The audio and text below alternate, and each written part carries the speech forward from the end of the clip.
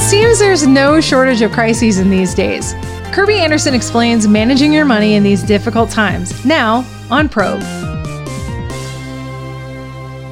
A number of years ago, I wrote a book with the appropriate title, Making the Most of Your Money in Tough Times.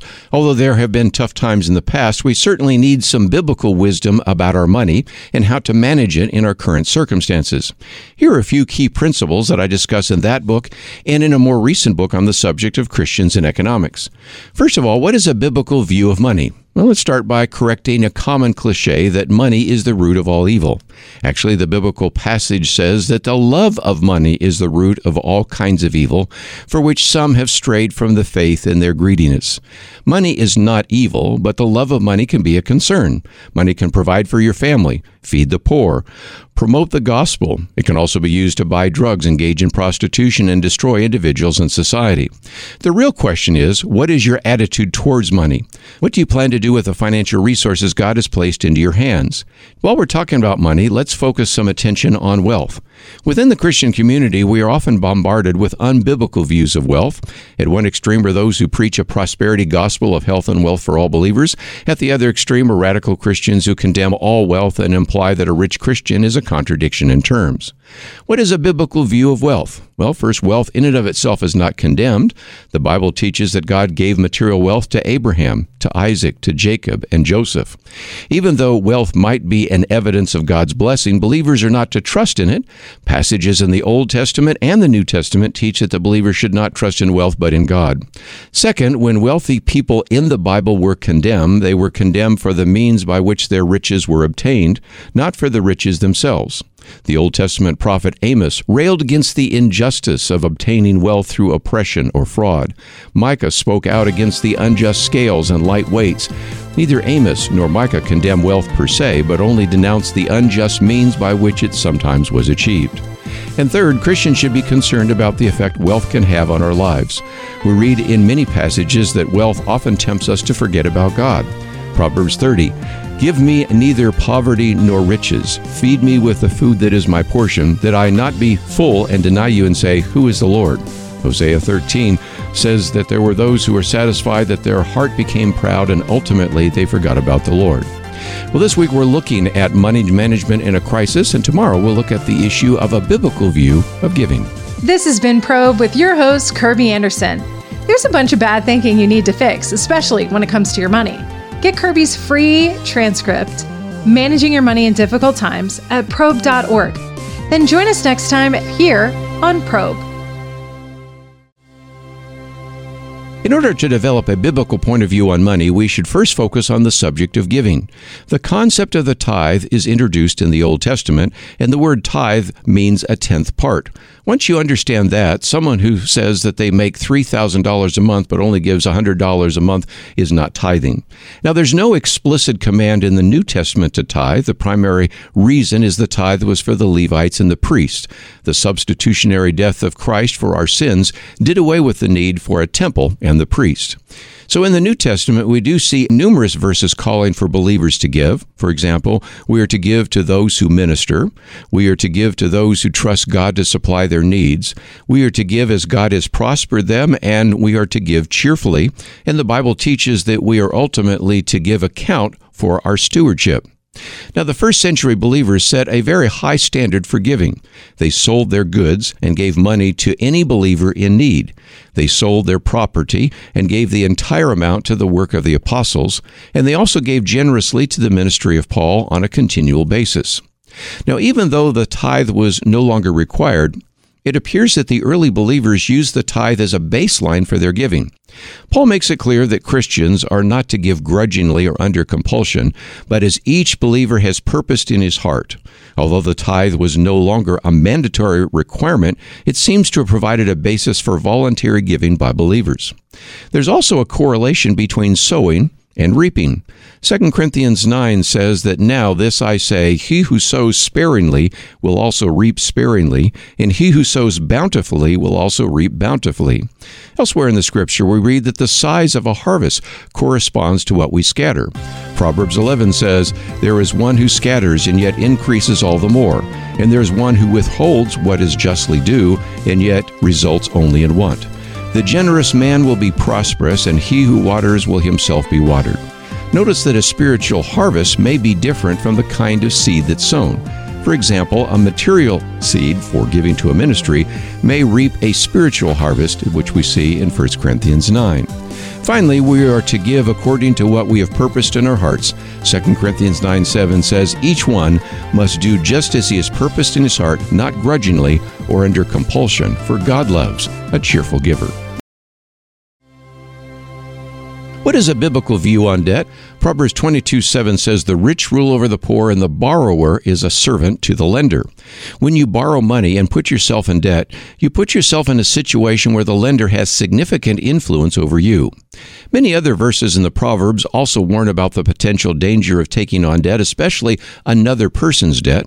While this does not mean that we can never be in debt, it does warn us about its dangers. If you are debt-free, you are able to be free to follow the Lord's leading in your life. If you're in debt, you are constrained and become a servant to the lender. People who are in financial bondage are not emotionally or spiritually free. Their financial obligations wear heavily upon their mind and spirit. The Bible also teaches that it is wrong to borrow and not repay. Psalm 37 says, "The wicked borrows and does not pay back, but the righteous is gracious and gives." Some have taught that Christians should never go into debt. The basis for that teaching is usually the passage in Romans 13:8, which says, "Owe nothing to anyone." Although some have argued that this verse prohibits debt, the passage needs to be seen in the context. This passage is not a specific teaching about debt, but rather a summary of our duty as Christians to governmental authority. Paul is teaching that we should not owe anything to anyone, honor, taxes, but he is not teaching that we should never incur debt. While it is better that we are debt-free, this passage is not commanding us never to go into debt. So how can we get out of debt? Well, first, establish the right priorities. God owns it all. Unfortunately, we often believe that we own it all. We need to mentally transfer ownership of all our possessions to God in Psalm 8. This would also include giving the Lord His part and honoring Him through your giving. Second, stop borrowing. If a pipe broke in your house, the first thing you would do is shut off the water before you started to mop up the water. Before you do anything else, shut off the borrowing. Don't use the credit card. Don't take out a bank loan. Third, develop a budget. This is something you might do by yourself or with the help of many online ministries and financial services that provide guidelines. Or you may consult with a financial expert who can give you guidelines. Tomorrow, we'll consider our discussion of debt by first looking at the disastrous consequences of debt. Then we'll focus on credit card debt, and we'll see why the Bible warns us about debt. This week, we're looking at biblical principles on money management in a crisis. Yesterday, we talked about biblical principles concerning debt. Today, I would like to continue our discussion by looking first at some of the consequences of debt, because people in debt often deny reality. In order to realistically deal with the debt in our lives, we need to get rid of some of the silly ideas running around in our heads. For example, you're not going to win the lottery. Your debt problem is not going to go away if you just ignore it. And a computer glitch in your lender's computer is not going to accidentally wipe out your financial records so you don't have to repay your debt. Another consequence of debt is a loss of integrity. When we cannot pay, we start saying things like, "the check's in the mail," when it isn't. We not only kid ourselves, but we try to mislead others about the extent of our problem with debt. Sometimes debt even leads to dishonesty. Psalm 37 says, "The wicked borrows but does not pay back." We should repay our debts. A third consequence of debt is addiction. Debt is addictive. Once in debt, we begin to be comfortable with cars, consumer goods, furniture, all funded through debt. Once we reach that comfort level, we go into further debt. And a final consequence of debt is stress. Stress experts have calculated the impact of various stress factors in our lives. Some of the greatest are the death of a spouse or divorce, but it is amazing how many other stress factors are financially related. We worry and feel a heavy load of stress that wouldn't exist if we lived debt-free. We're often in debt because of credit cards, so here are 4 principles for dealing with that form of debt. First, realize that the problem is not the credit card in your hand. The problem may be with the person holding the credit card. Second, never use credit cards except for budgeted purchases. Impulse shopping with credit cards is one of the major reasons people find themselves in debt. Third, pay off your credit cards every month. If you cannot pay off your credit card bill, don't use your credit card again until you can pay your bill. Fourth, pay off your credit card on time. Many credit cards issued have a universal default clause, which allows the credit card company to increase the interest rate on your card if you pay a bill more than 30 days late to another creditor. These 2 days of programs illustrate why the Bible warns us about debt. Tomorrow we'll conclude by looking at what the Bible has to say about savings. What is a biblical view of savings? In the book of Proverbs, it encourages those who do not save to consider how a lowly creature like the ant prepares for the future. It says, "Go to the ant, you sluggard, consider its ways and be wise. It has no commander, no overseer or ruler, yet it stores its provisions in summer and gathers its food at harvest." You know, the writer of Proverbs also talks about how wise people save in contrast to foolish people who do not.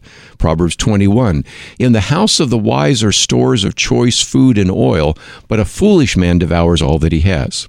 We should always have a budget. Author and speaker John Maxwell has a great definition of a budget. He says a budget is people telling their money what to do instead of wondering where it went. The book of Proverbs admonishes us to plan. Proverbs 16:3 says, "Commit your works to the Lord, and your plans will be established." But as we develop these plans for the future, we also need to be sensitive to the Lord's leading. Proverbs 16:9 says, "The mind of man plans his way, but the Lord directs his steps." The Bible promises that good things will happen when we plan. Proverbs 21 says, "Good planning and hard work lead to prosperity." By contrast, the Bible also teaches that your plans will fail if your plans are not within the will of God. Isaiah 30 says, "Destruction is certain for my rebellious children, says the Lord. You make plans that are contrary to my will. You weave a web of plans that are not from the Spirit, thus piling up your sins." If you do not have anything in savings, you need to begin by putting aside a cash reserve for emergencies. Proverbs 22:5 says, "The prudent sees danger and hides himself, but the simple go on and suffer for it." Everyone needs a cash reserve for major emergencies like a fire or a tornado or an earthquake, but even for small emergencies and inconveniences like a broken appliance, a car repair, or a flat tire. Most financial advisors suggest that you have 6 months' worth of income set aside for an emergency or unexpected expense. You may not have that right now to set aside, but today is a good time to set aside some money. Make it your goal to set aside 1 month's worth of income. This week we've provided a brief overview of money management. I encourage you to read books and visit websites that will give you even more direction on how to use your money. The Bible provides insight in giving, savings, and debt. Apply these principles and allow God to bless you.